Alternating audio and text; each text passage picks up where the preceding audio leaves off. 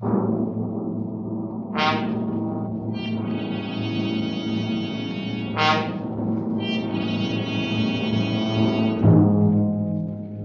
are standing on a bridge over Owl Creek, a noose around your neck. You have but a few seconds left to live, a few seconds left to plan your escape.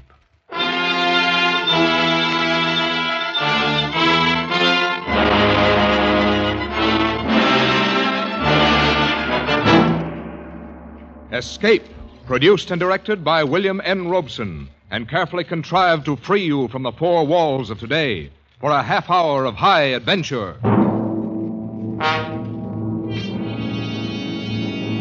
Tonight, we escape to the war between the states and a muddy stream in Alabama as we recall one of the great short stories in American literature, An Occurrence at Owl Creek Bridge by Ambrose Bierce.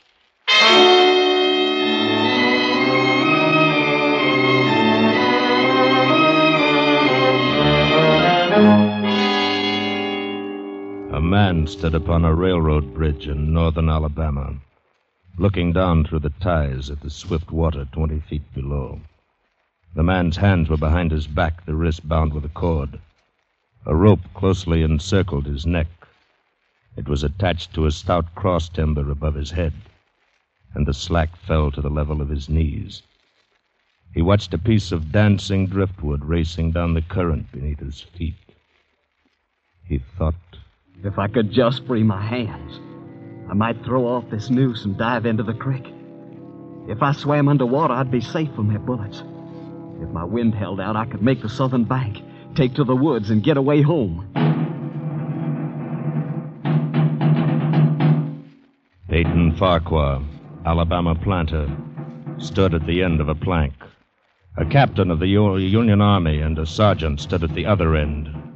When they stepped aside, the plank would tip upward, and Peyton Farquhar, Confederate spy, would slip between the ties to hang above the muddy water of Owl Creek until dead.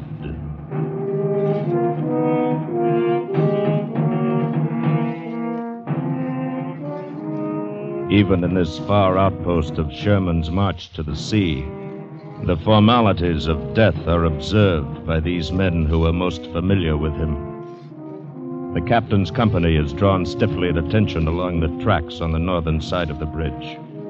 The lieutenant stands erect on the bank of the stream, the point of his bared saber scraping the gravel on the roadbed.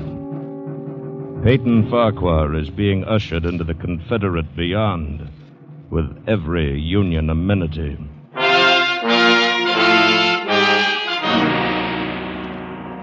The captain stands aside. Now only the weight of the bulky sergeant counterbalances Peyton Farquhar at the end of his thin board. They say that this is a moment when all the past events of your life tumble into your memory. But how could anyone know? Who has come back from the dead to tell what dying is like?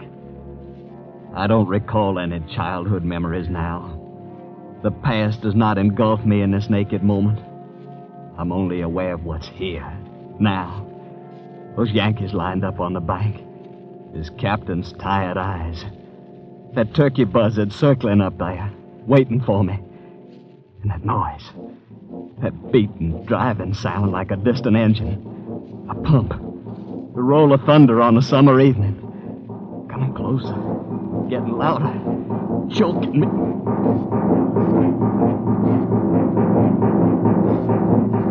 It's your heart, of course, that you hear, stepping up its cadence, pounding under the forced draft of fear. Now you see nothing, remember nothing, sense nothing, but the strangling, suffocating beat of your own heart, throbbing its final protest. You stand there, erect. The work is nearly at an end now. The captain draws his sword, flourishes it to a carry, sings out a command. Company! Array! Rest! The men on the bank smartly spread their legs, thrust hands forward over the rifle barrels. The sergeant on the end of the plank takes one step to the left. The plank tips forward. and Peyton Farquhar drops between the timbers of Owl Creek Bridge.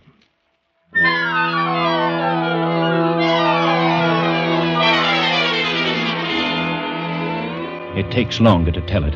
As you drop downward, you lose consciousness. You are as one already dead. Then you awaken sharply in pain to feel, not to think, just to feel. The cutting pressure on your throat, the agonies of pulsating fire shooting from your neck downward. To feel the fullness, the congestion, the head bursting with suffocation. Distantly, beyond, outside of yourself, you hear a splash. Remotely you sense cool, wet, green darkness. The rope has broken. You have fallen into the stream.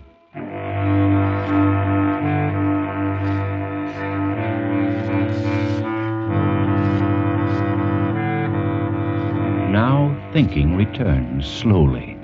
You know for the moment you are safe from drowning because the rope around your neck tightly keeps the water from your lungs. Then I shall die hanging at the bottom of a river. And that's absurd. If I could get my hands free. I must get my hands free. Come, Peyton. They can't lick you. Try again. Once more. Good boy, the rope's given. Again. Try once more. That does it, my boy. Now, the rope around your neck. You must breathe when you come to the surface. You must breathe quickly. For if they haven't hanged you and they fail to drown you, you can't let them shoot you. Loosen that rope around your neck. You must get it loose. Now.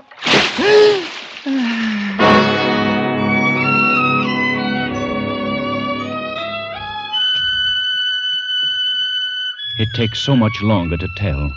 You are now in the fullest possession of your senses, and again time stops. You feel the ripples of the water upon your face and hear their separate sounds as they strike. You see the trees on the bank and the leaves and the veining of each leaf and the very insects on them. The locusts, the brilliant-bodied flies, the gray spiders stretching their webs from twig to twig, the prismatic colors of the dewdrops upon a million blades of grass. You hear the humming of the gnats, the beating of the dragonfly's wings, the strokes of the water spider's legs. A fish slides beneath your eyes, and you hear the rush of its body parting the water. All this you see and hear in an incalculably infinite instant of time. Then you hear something else. There he is! Down there, Red! Somebody! Men, come! Jonah, come! Steady! Hey! You dive deeply, but above the ringing in your ears, you hear the volley of the rifles. And as you rise toward the surface, you meet shining bits of metal, singularly flattened, the distorted and spent bullets, oscillating slowly downward past you. One catches in your collar, and it feels uncomfortably warm. You snatch it out, and this gray piece of Yankee lead reminds you of the gray uniform of the soldier who was responsible for you being here. You recall that it was only night before last when the soldier had ridden up the driveway as you and your wife sat under the magnolia trees in the cool twilight. Good evening, sir. Good evening, Corporal. Wonder if I might trouble you for a glass of water, sir. Why, of course, Don't disturb yourself, Peyton. I'll go fetch it. You're most kind, ma'am. If you'll just indicate the well... Nonsense. You just sit a spell with my husband. You look as if you could do with some rest. Yes, ma'am. Reckon I could. I'll be back in a jiffy. Thank you, ma'am. Whose command are you with, Corporal? Colonel Tolliver, sir. 13th, North Carolina. We get so little news down here. How are things going at the front? Not good, sir. The Yankees are getting ready for another advance. They're repairing the railroad. Got it in shape almost to Owl Creek Bridge. And they got an outpost there. Once they can run the trains beyond the bridge, there's nothing to stop them between here and Atlanta. Then why hasn't the bridge been destroyed? The military couldn't get near it. A civilian might. Owl Creek Bridge. That's not far from here, is it? Less than 20 miles. You say they have an outpost there. On which side? T'other side. Nothing on this side but a couple of pickets, half-mile out on the railroad. and a single sentinel at this end of the bridge. And that bridge is important? Sure is. What if it were destroyed? Hold up the Yankees for several weeks. Suppose a man, a civilian like myself, should elude the picket post and get the better of the sentinel. What could he accomplish? Well, I was there a week ago, just before we had to pull out. There's a heap of driftwood come down in last winter's flood and caught on the trestle at this end. Looked mighty dry and tendery to me. I see. A fellow with enough gumption might get through and set fire to it. It ought to burn like tow. Yes, it should. Of course, a fellow'd have to have plenty of gumption. The Union commander's promised to hang any civilian caught fooling around the railroad. Here's your water, Corporal. Right out of the spring house. Thank you kindly, ma'am. My, that's cool and nice. And here's a smidgen of cornbread. I thought you might be hungry. I'm mighty grateful, ma'am. It's ladies like you that keeps the South together and fighting these days. My, what a nice It compliment. certainly is. Well, I reckon I better hit the leather. I got a lot of riding ahead of me tonight. Good luck to you, Corporal, and thank you for the information. You'd be taking a chance, sir. But you couldn't do a greater service for your country. I'll remember that, Corporal. Goodbye, ma'am. Goodbye, Corporal. Goodbye, sir. Many thanks. Goodbye. Peyton, what was he talking about? What, my dear? The corporal. What did he mean by service to your country and taking a chance? Oh, nothing. Peyton, tell me. It was nothing, really, my dear. Peyton Farquhar, if you're fixing to take any chances for our country, I want to know about it. Now, you just speak your piece. There's nothing to say except I'll be going away for a day or two on a little trip. Is it dangerous, Peyton? Not very. You'll be back. Yes, my dear. I promise you, I'll be back.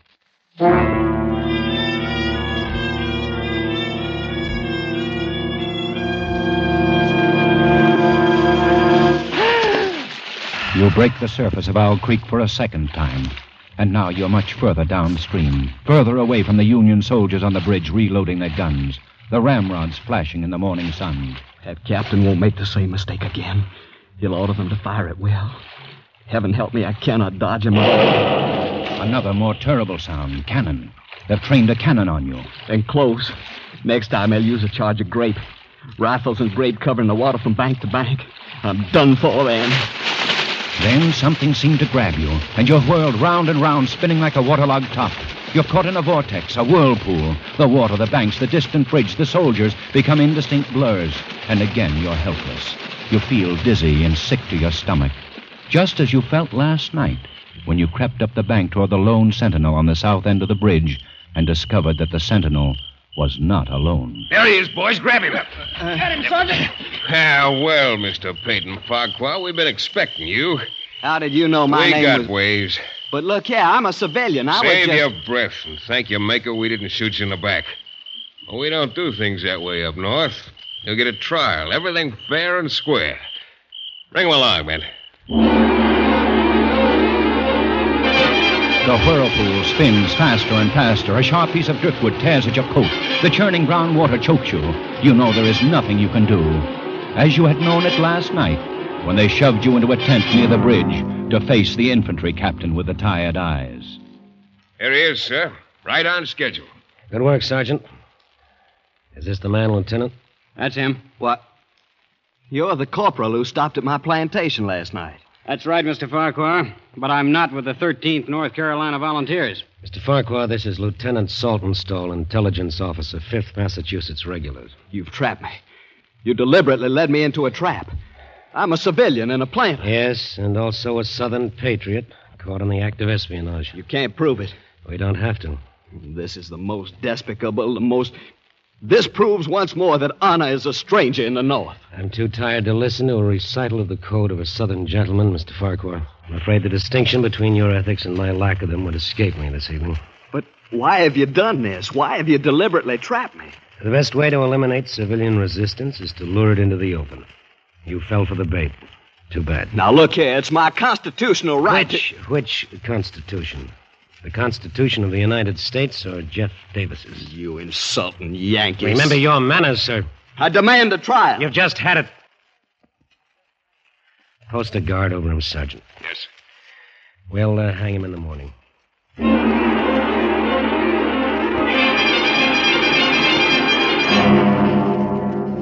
Something tears at your face, scratching, and you realize that the whirling has stopped. You open your eyes. You're lying on the southern bank of the stream, out of sight of your enemies. Safe. The gravel which has scratched your cheek now seems soft as new-picked cotton. The forest around you is a garden of luscious beauty, reeking with a heavy perfume of freedom. Even the whiz and rattle of the final charge of grape screaming through the treetops seems a benediction from the baffled cannoneer. You leap to your feet and run into the woods, south, towards home.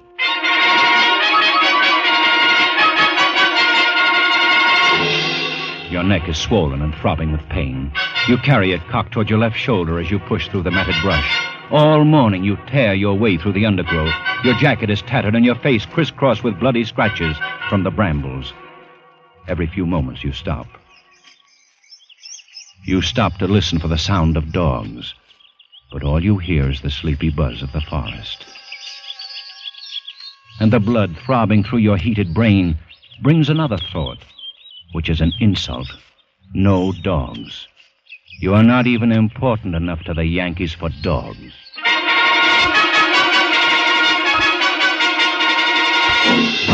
It's nearly noon now, and for half an hour you've been plunging through a swamp, waist-deep in green ooze. Your neck hurts constantly. Your head throbs and your tongue is thick. It tastes like brown cotton. Gnats swarm before your eyes, catching in your eyelids. Mosquitoes buzz in your ears, drill deep in your hands and swollen neck. You cannot go any longer. You slow down. You stop. You reach toward a palmetto root for support, and it slithers from your grasp and slides softly into the water. Water moccasin. Fear finds you at last. Terror, which stood aloof when you fled the executioner's bullets, now embraces you with clammy unction. A water moccasin. The deadly cottonmouth. Now each branch and root seems to writhe under your glance. The swamp is undulating with certain death. You plunge on through the dark, stinking ooze, on and on, tripping, stumbling, never stopping, for terror rides your back, flogging you with a whiplash of fear.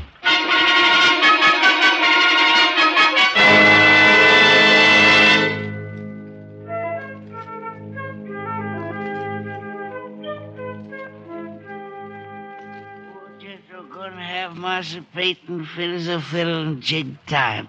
You just drink this here yop tea, Master Peyton. Thank you. Thank you. Jethro. Yes, sir, Master Peyton. What are you doing here? I live here. You live... Where am I? What happened? I was paddling my dugout home through the swamp with a mess of catfish. I sees you lying out there on the bank in front of my cabin. Jethro, I heard... I thought you were dead. Of course you thought Jethro was dead. You knew he had consumption when you sold him.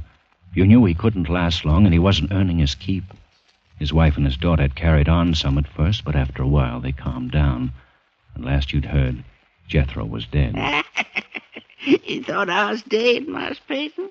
Why, sir, don't you know what's happened to me? I'm free. I'm free at last. So, news travels fast. Even in the middle of this backwoods swamp, this lonely black has heard of Abe Lincoln's traitorous Emancipation Proclamation.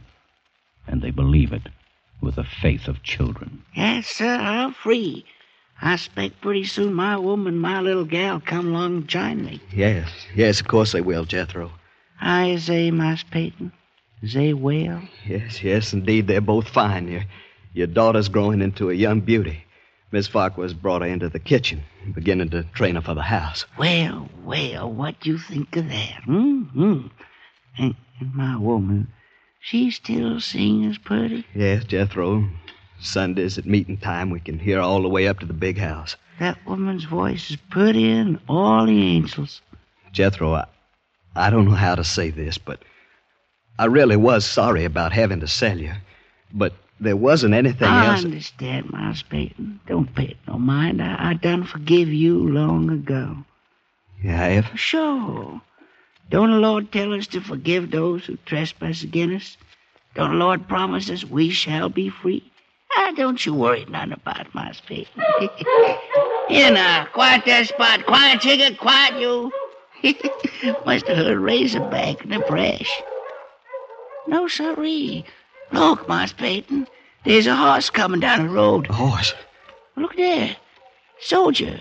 One of our soldiers, Corporal, look like. Jethro, you got to hide me. Why's I got to hide you, Miles Peyton? Don't ask so many questions, you insolence. Miles Peyton, you forget, I'm free now. Well, then, as an old friend of mine, please don't ask any questions. Just hide me. Don't tell that soldier anything. Well, sure, I reckon I can do that for an old friend, Miles Peyton. Here, you get down on this here bed. That's it.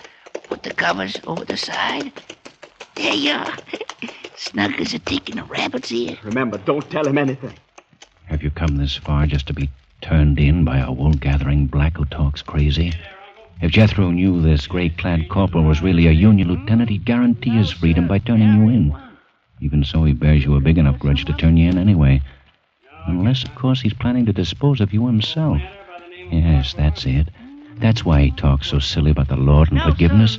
He's going to do you in himself. Well, if you run into him, don't tell him I was looking for him. Yes, I remember not telling. Just keep minding your own business, Uncle. You live longer. Get up there. Yes, sir, I sure will. You can come out now, Miles Peyton. I declare I don't understand none of this. You says not tell him you're here. He says not tell you he's been here. What's this all about, Miles Peyton? Oh, it's nothing, Jethro. Nothing. I owe the man some money. I'm not ready to pay it yet. Oh, I see. I wouldn't know about that. Money's something never bothered me like it bothers some.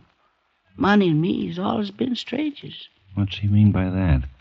Money's never bothered me like it's bothered some. What's he picking up that knife for? Jethro, what are you going to do with that knife? Hmm? Oh, I was just fixing to slit up some of them catfish you got in the dugout. Look like you could do with a little food, Miles Peyton. Oh, no, thank you, Jethro. I really got to be on my way. I want to get home by sundown if I can. Sure wouldn't be no bother to cut up a couple of calves. No, thank you, old friend. If you'll just tell me which way I should go to get home. Huh? Well, I don't rightly know, Miles Peyton. I reckon from the way the sun's reclining, be down the road that way. Quite a tolerable piece. Yeah, that should be about right. I never been back, you know. I never tried to go back since I've been free. Yes, I know. But I reckon it won't be long till my woman, my little gal, comes here to me. Of course. If you get back, Master Peyton, if when you see him, you tell him I'm here waiting for him, you hear? Yeah, I'll do that, Jethro. I'll do that. You get away from there fast, the shells of the road crunching under your muddy boots. That grinning savage standing in the doorway of the shack, the knife in his hands. And each moment until the road bends and cuts off the cabin from view, you fear he'll come after you, the knife poised to plunge in your back, to pay you for the thrust you gave him when you sent him away to die. But he's still standing, grinning foolishly and waving as you turn the bend. Now you feel safe, but only for a moment. Then you hear a sound. The sound of a horse. It must be the corporal in gray from the 5th Massachusetts Regulars. He's coming back down the road, searching for you, hounding you, coming to take you back to Owl Creek Bridge, back to a rope that won't break under your weight. You walk faster and faster, and always the sound is there, growing louder and louder. And you run as fast as you can down the Shell Road, which stretches clear to the horizon between the green walls of scrubby pines. How long have you been running down this endless road? It's dark now. Is it night? Or has the blood trapped in your head by the suffocating rope at last burst into your congested eyeballs and blinded you? Will it next pour from your swollen and bruised neck into your brain, stopping all sensation, instantly bringing to a welcome end this day of agony and flight? Ridiculous fantasies of fatigue and fear. You can see the darkness is the black of a sudden summer storm. That lightning flash clearly shows the white road ahead and the black silhouettes of trees along the sides. And since you're sure that you can see, the other senses return. You hear the rumble of the thunder. You feel the insupportable ache of your straining lungs, the leaden weight of your tired feet. And now the patter of rain, first washing the stinging sweat from your scratched and bitten face, now pounding harder, flowing down across your hatless head, matting your hair, slowing your headlong gait to a dog trot. Another flash of lightning directly overhead.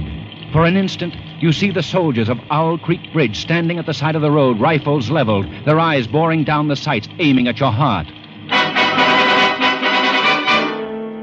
Again, you're running, and the rain has turned to hail. Pellets as big as hominy beat down on you, pound your swollen, bruised neck, hammer at your countless cuts. Again, the lightning. And on the other side of the road, the gray-clad corporal sits astride his horse waiting for you. No! No, you can't get me now! No! This bolt of lightning strikes a tree ahead of you, and in the white blinding light stands Jethro, black and grinning, knife raised in the air. No! No, Jethro! Forgive me! Forgive me! He's gone. And now you see dangling from each tree along the road a noose swinging in the wind. Wherever you turn, wherever you look, a noose waiting for you. A noose which wriggles like a water moccasin.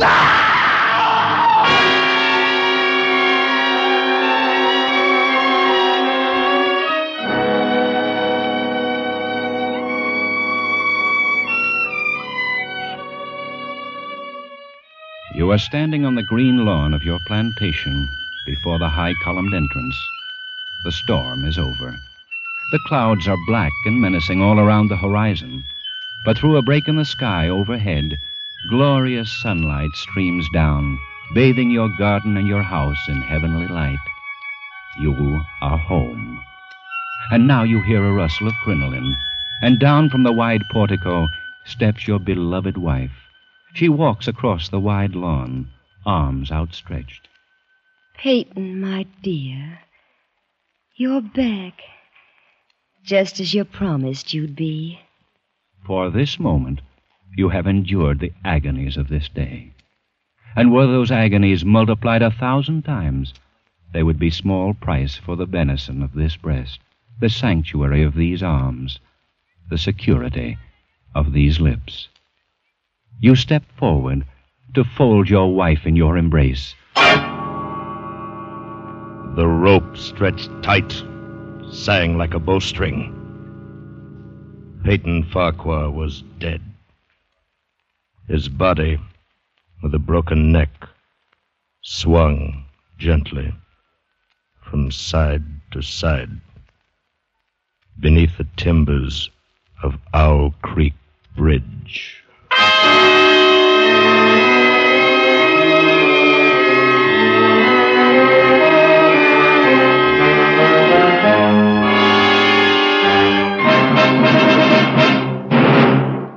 Escape is produced and directed by William N. Robeson, and tonight brought you An Occurrence at Owl Creek Bridge by Ambrose Bierce in a radio adaptation written by Mr. Robeson. The part of Peyton Farquhar was played by Harry Bartell. The narrators were Bill Conrad and Bill Johnstone. Jethro was played by Louis Van Rooten. The special musical score was conceived and conducted by Cy Feuer. Next week,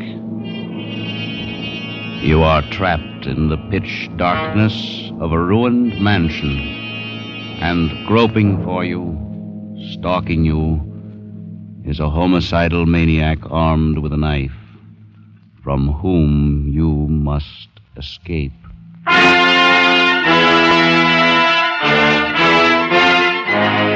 Next week, we escape with Joseph Hergesheimer's gripping story, Wild Oranges.